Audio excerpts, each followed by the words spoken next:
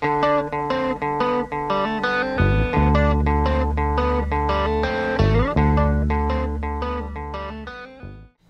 been really looking forward for more than a week at the interview that you're about to hear. Today I'm interviewing Joel Wade.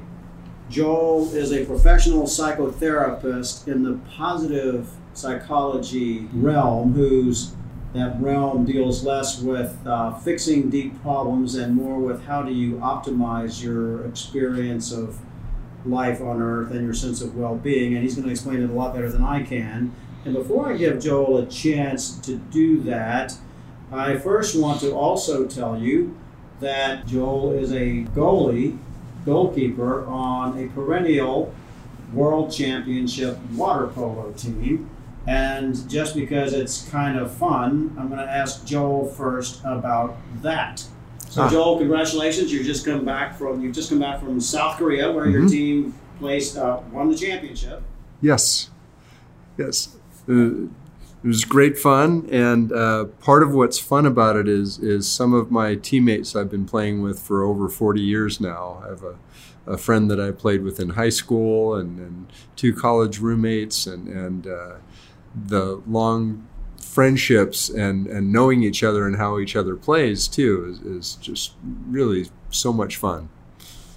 I'm going to be asking Joel some questions later in the podcast about teamwork, and Joel doesn't approach the answers to those from a theoretical standpoint, but from a real life experience standpoint, based on many things, but based partly on his own experience in championship water polo. So Joel, let's move on quickly to, you've written more than one book. The latest is The Virtue of Happiness. You're a student of an expert in human happiness, and I know from knowing you that by that you don't mean cakes and balloons, you mean something a lot more enduring and profound, but why don't you tell us in your own words what you mean by human happiness? Yeah, it's not just the smiley face or the Las Vegas or Hollywood version of happiness. When I talk about happiness, I talk about what Aristotle meant. The word he used was eudaimonia, and my favorite definition of that is success at being human. So it's more along the lines of being happy with your life, happy about your life, satisfied, sort of a deep satisfaction and joy in living. And sometimes that means you get what you want, or things go your way, or you're having a really happy time. Sometimes that means, life is sometimes painful and bad things happen, and there's hardships and difficulty. And if you come at it from a place of genuinely looking for what makes a good life, you end up being more resilient through those times and being able to hang in there through it and persevere to the other side of it, where you're going to be in a better place. And then you can enjoy when times are good too. So it's a matter of being able to roll with the vicissitudes of life in a way that you can really be satisfied with. Joel, when you read a lot of writers and listen to a lot of thinkers talk about human outcomes, there are certainly schools of thought that were basically the sort of very reactively dependent on what happens to us.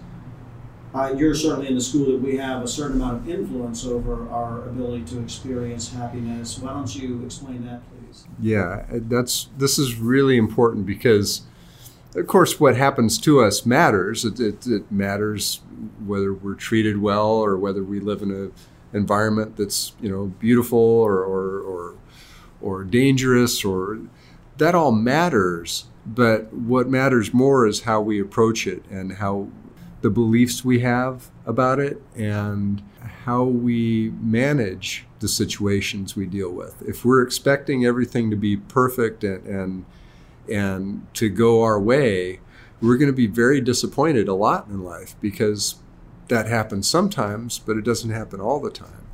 If we expect things to be to ebb and flow in terms of the external world, then we're more prepared to deal with it in a way that we're going to be more effective and ultimately come through it better and happier. Joel, I've seen you more than once. I've seen you do this in person, but I've also seen you in one of your YouTube videos describe methods of achieving happiness partly by their opposite. So the three main things you can do to raise your level of unhappiness. Why don't you talk about those for a minute? Oh, sure. Yeah, if you wanted to be depressed, I could teach you how to do it. And I don't mean to make light of depression, because it can have a lot of different causes and elements to it. But there are things you can do that would definitely make it more likely that you would feel depressed. One of them is to be as self-centered as possible. So really absorb yourself in your own feelings, your own thoughts, your own reactions, your own fantasies and imaginations of what's going on with other people in relation to you, and use first-person singular pronouns, I, me, and my. And the more you can just absorb yourself in your own experience to the exclusion of what happens with other people or what's happening around you, that'll help you feel depressed. Another thing you can do is to ruminate and really wallow in the negative things, the disappointing things, the regrets, the hardships, the hurts, the traumas of your life, and really spend a lot of time just orbiting around that planet of pain and woe. And you can really get a good sense of depression from getting in that place in your mind and practicing that over and over and over. And then the third thing I'd recommend if you want to be depressed, and I don't recommend that you do any of these, of course, is to think of yourself primarily as a victim of circumstances, a victim of other people and events, so that you're basically helpless to change things, and when bad things happen, you just have to sort of suffer with them, and that's what life is about. So if you're listening and you're feeling a little worse, I want to apologize, because I feel a little worse myself describing these, but the antidote is to do the opposite. So you want to have a healthy self-reflection, and of course what you're feeling and thinking matters, but if you have your focus primarily on your relationships with other people, being curious about their experience and how the two of you are relating, the things that you have to do, your work, your activities, and being totally, fully engaged in what you're doing, that will bring you out and bring more of a sense of joy and satisfaction. If you think about the past, rather than thinking about what went wrong or what was painful, if you focus more on the people and the events and the opportunities that you have to feel grateful for, that is a much more strengthening thing to do. If you think about the things that I described just a few moments ago, they all weaken us. They make us feel less capable, less likely to succeed or triumph. If you think about what you have to feel grateful for, you're going to feel more empowered, because you're going to be aware of the gifts that you've been given and the opportunities and the good things that you have to stand on. It gives you a place to stand in order to engage the world more effectively. And then, rather than thinking of yourself as a victim, there are plenty of things we don't have any control over, and that's part of life, and that's reality. But if you focus on those things, you're going to feel bad, and you're going to worry, and you're going to feel stuck. So the trick is, within all that we don't have control over, if you can identify the things that you do have some control over, the things you can take some action on, and focus primarily on those, then you're going to feel much more effective, and you're going to find ways to solve problems and to accomplish things where you may have felt stuck before. Joel, that's amazingly concrete and specific, right? So if I want to be unhappy, let me think a lot about myself and how I feel about everything, not way past the point of healthy self-reflection. Let me ruminate about things I resent about my past, and let me spend a lot of time worrying about things I can't control. And you'd say, watch how bad I tend to feel chronically. Whereas if I tend to look outside myself, get involved in things, feel a part of something, if I tend to look at the parts of my life experience that I should feel grateful for, and if I try to focus my thoughts on things I can influence, I'm likely to feel a lot better. Yes. How am I doing? Yes, That's right on the very money. Okay. And what else would you say tends to be true of people? Again, we don't mean to make light of the things that we can't control. There are lots of reasons, short-term reasons, and maybe some chronic reasons that make it hard to be happy. But within the sphere of things we can influence and control, what are some other habits or focus areas you see? Well, I always like to put this in the context of improving your own personal level of happiness, because everyone's different. Everyone has their own circumstances and temperament and internal experience, and we're all very, very different. So I really want to steer away from sort of the Facebook version of happiness where all you're showing is the happy snapshots and the just everything's great, everything's wonderful today. Look at how happy I am. I'm happier than anybody else on earth. So this isn't a competition between ourselves and somebody else, or to have some ideal, because that's really it's really kind of silly. I could even see that making you unhappy, right? Yeah, absolutely. Your situation to others. Yeah, because actually, that's another way to be miserable is compare yourself to other people. In fact, there was some research after the Soviet Union fell, among some of the East European countries, their well-being went down because they were expecting all of a sudden to be as wealthy and to have all the things that they saw were possible in the West. And of course it took some time and some of those countries are still on their way and working on it. So that comparison can really do a number on our well-being. And that's why the social media can be so harmful in this way. So really, I want to encourage people to stay away from comparing yourself to other people and what they look like, because I guarantee you what they're showing you on Facebook is not the whole picture. And that's okay for what it is, but a real central idea that if you take nothing away from this but this is to focus on what improves your own sense of happiness and well-being, and compare it to how you were before. So compare different situations and notice how you approach a certain situation increases or decreases your sense of well-being. Because you will find in doing that you can do your own little research. When I listen to the news on the radio or watch it on TV, I feel pretty bad. When I listen to some music that I enjoy, I actually feel pretty good. So I think I'll listen to the news and watch the news less, and I don't have to be apathetic, but I don't have to dwell on it. And I'm going to find music that I like and spend more time with that. Just notice what increases your sense of well-being. And you can go a long ways just paying attention to that. More specifically, if you can think of 3 good things that happened at the end of the day, during that day, and why they happened, and just don't go into complexities of, it was sort of okay, but just it was things that were good that happened in the day.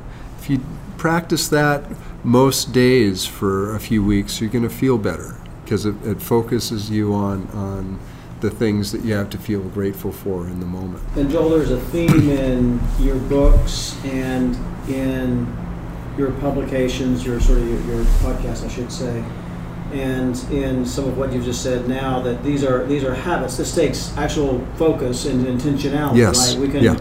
It sounds as if you're saying we can easily drift into bad habits that make us unhappy. So it takes some intentionality, yes, to achieve that happiness. Can you elaborate on that? Yeah. Well, we get good at what we practice, whatever it is. So if if you practice ruminating about things that hurt you in the past, you're going to have gotten really good at that. And it's like, in a sense, you're paving a super highway to those feelings and those experiences, and you're going to dwell on them. You're going to easily go there. And so it's going to take some time to shift that, and you're actually changing the wiring of your brain by doing this when you change a habit. If you consciously, deliberately practice focusing on what you have to feel grateful for, also the things that you're proud of.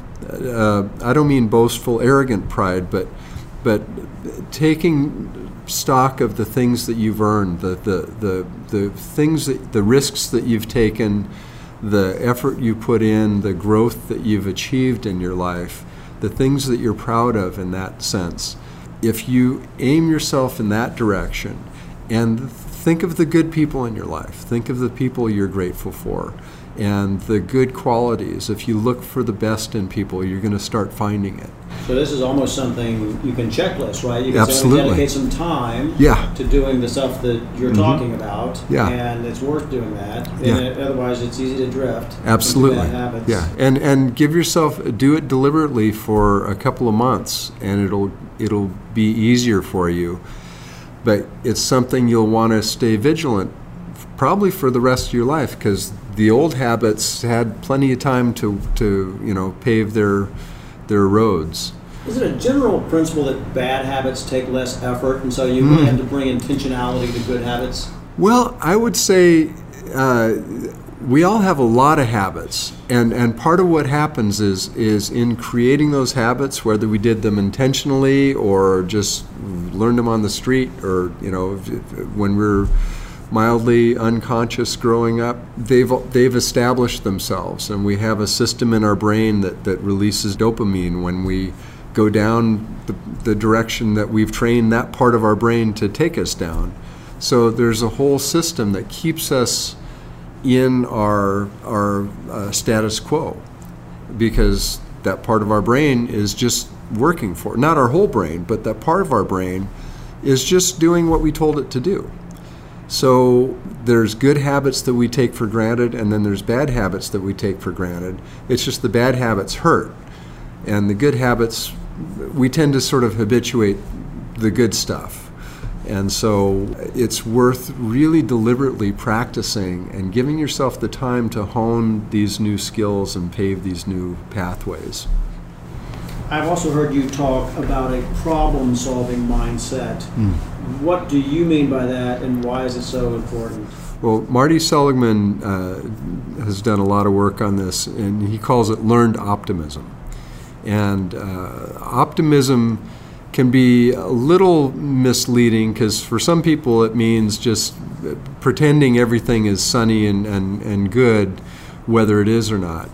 But really what he meant is it's a hopeful, optimistic stance which allows you to solve problems. So it's a problem-solving approach to life, where if I'm more optimistic, I'm more likely to look for solutions to problems. Whereas if I'm more pessimistic, I'm less likely to look for solutions and more likely to see how or imagine how they will go wrong or will never work. So I won't tend to try as much. I'll give up earlier. So optimism is a problem-solving mindset. It's like, oh, cool, here's this problem.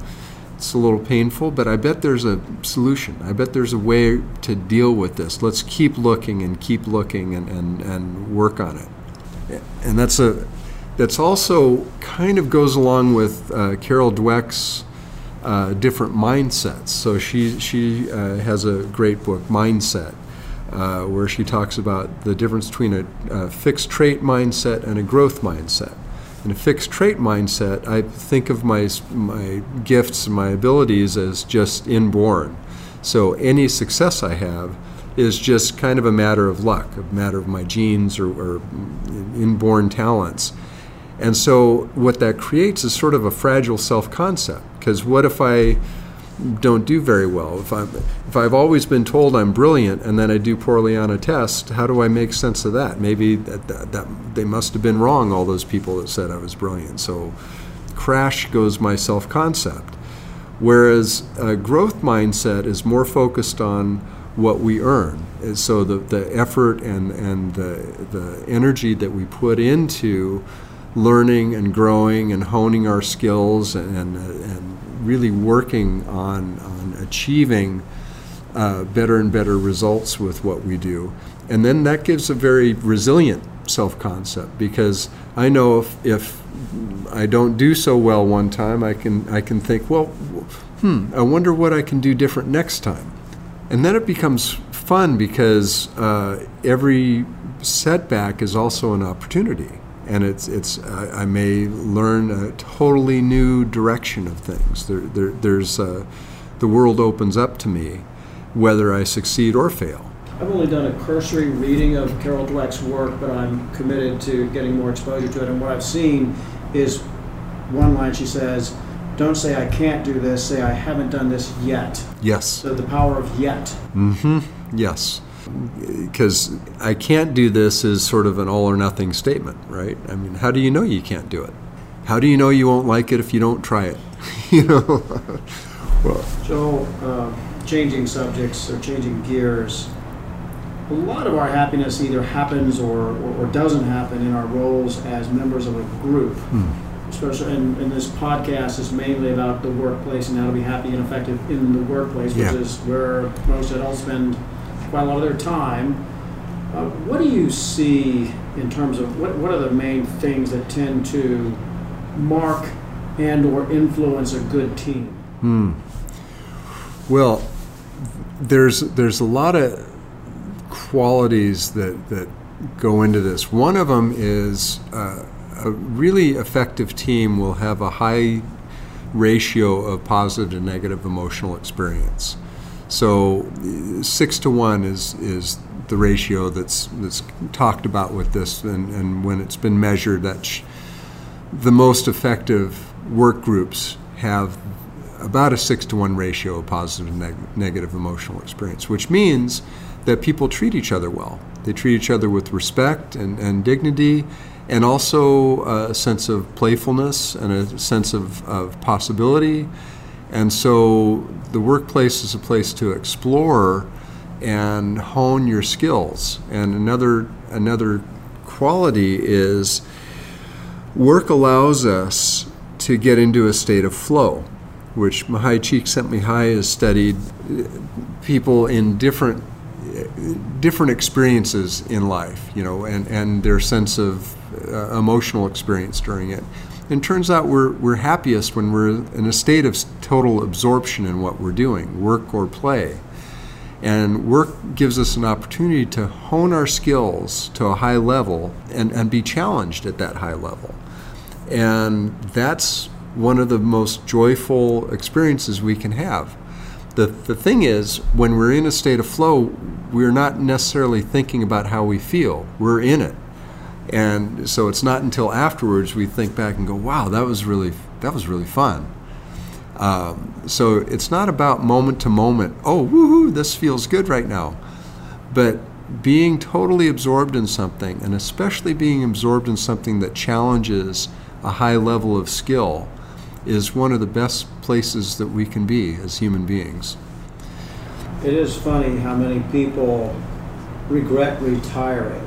So a lot of people can be in the mode of, I'm working hard so that someday I can be happy. Yeah. And not maybe keeping score on what you just said. The ability to say, I'm actually having a pretty good experience working. Yeah. Yeah. Now, there's some horrible workplaces, right? Oh, sure. But in a good workplace where you're in a position to be in that sort of flow, that can be a pretty nice place to be. Yeah, and I think savoring that and acknowledging that is important. One of the things we talked about, gratitude. If you really want to have a deeper experience of gratitude, one of the things you can do is imagine something that you're grateful for, but imagine missing the opportunity to do that, or missing the opportunity to have that person in your life, or have the workplace you're in your life. And imagining what life would have been like had you missed out on that opportunity. And then reminding yourself, oh, wait, here I am. having that sense of absence for a moment in your mind can remind you, oh, this is really actually very cool, and this is a good place, because we tend to habituate everything. If things are really good, we get used to that. So a good team has trust and respect, and one measure of that, you said, is a high ratio of positive experiences to bad experiences. It doesn't mean you're not working hard. It doesn't mean you're not feeling stress or intensity, but it's you're not seeing I don't know what the word is, pathology in the interface. Yeah. That's not a good way to put it, but I think you know what I mean. Yeah, and it also doesn't mean that there's no conflict. Yes. Conflict is necessary. Yeah. It's how we get to know each other. It's how we find our differences. It's also how we can be open to our differences. What matters isn't that there's no conflict. What matters is how we treat each other given that there's conflict. So if you can start with accepting that conflict is a given, and then agree to treat each other with respect and kindness, and looking for the best, assuming good intentions with each other and from each other, then we can deal with conflicts. I know with married couples, the happiest married couples, and this is from the John Gottman's work, have 69% of conflicts that never go resolved.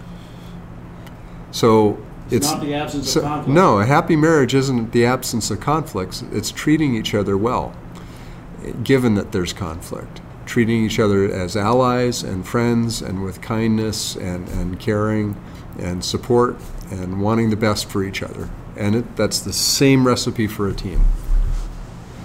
So what are the implications for leadership in all this? So say you're leading an organization.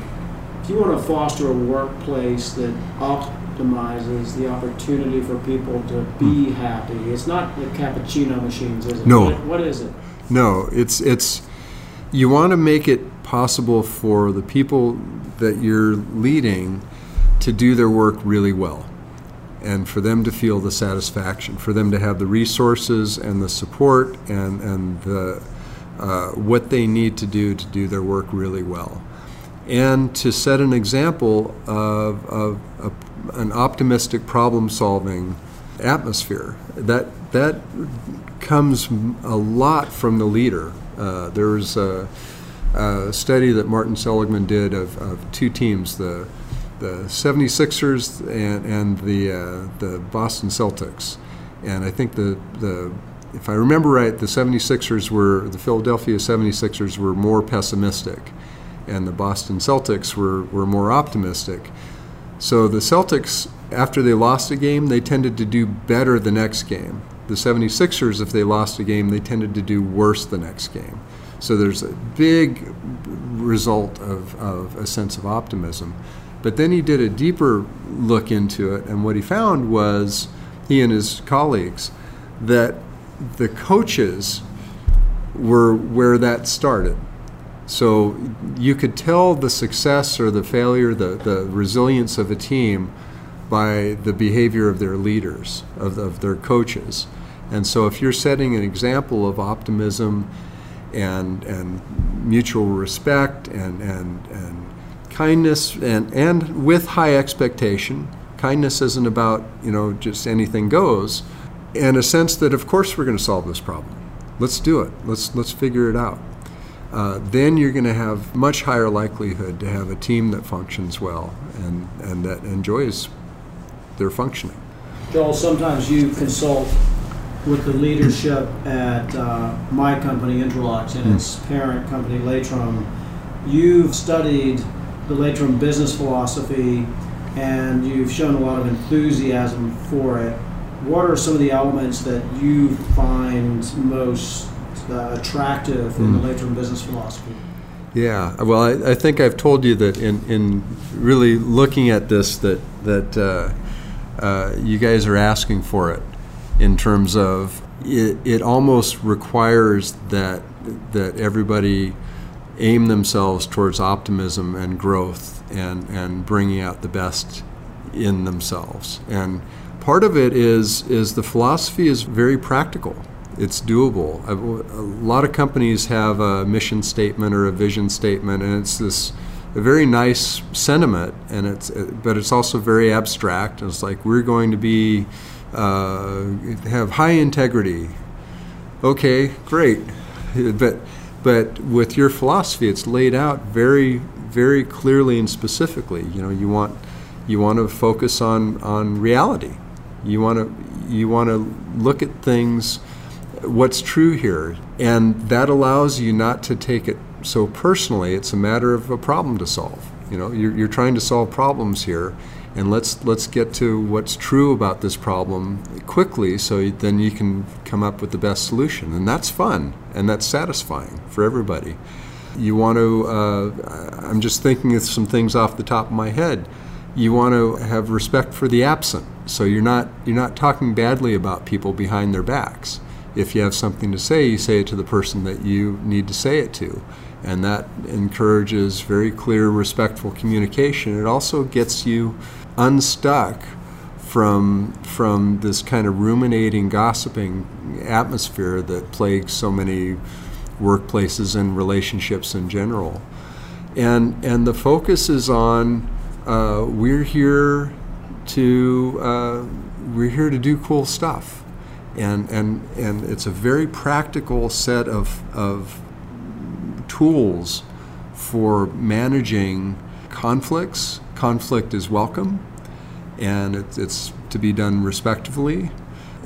It's just a very practical set of tools to actually use day to day. This is a postscript to the recording that we finished yesterday of my interview with Dr. Joel Wade on happiness and the workplace. If you've listened to the first part of the session, you probably left with a feeling of unfinished business. That's because I have a fear of going much longer than about 30 minutes. I worry about losing my audience, rightly or wrongly. So that's why I wound it down. You can be sure that we'll do more interviews with Dr. Joel Wade. I'm just a big fan of him, and I love talking to him. If you want to know more about Dr. Joel Wade, you can buy his book, The Virtue of Happiness, and you can also go to his website, which is just drjoelwade.com. That's just drjoelwade.com. Thanks for listening. See you soon.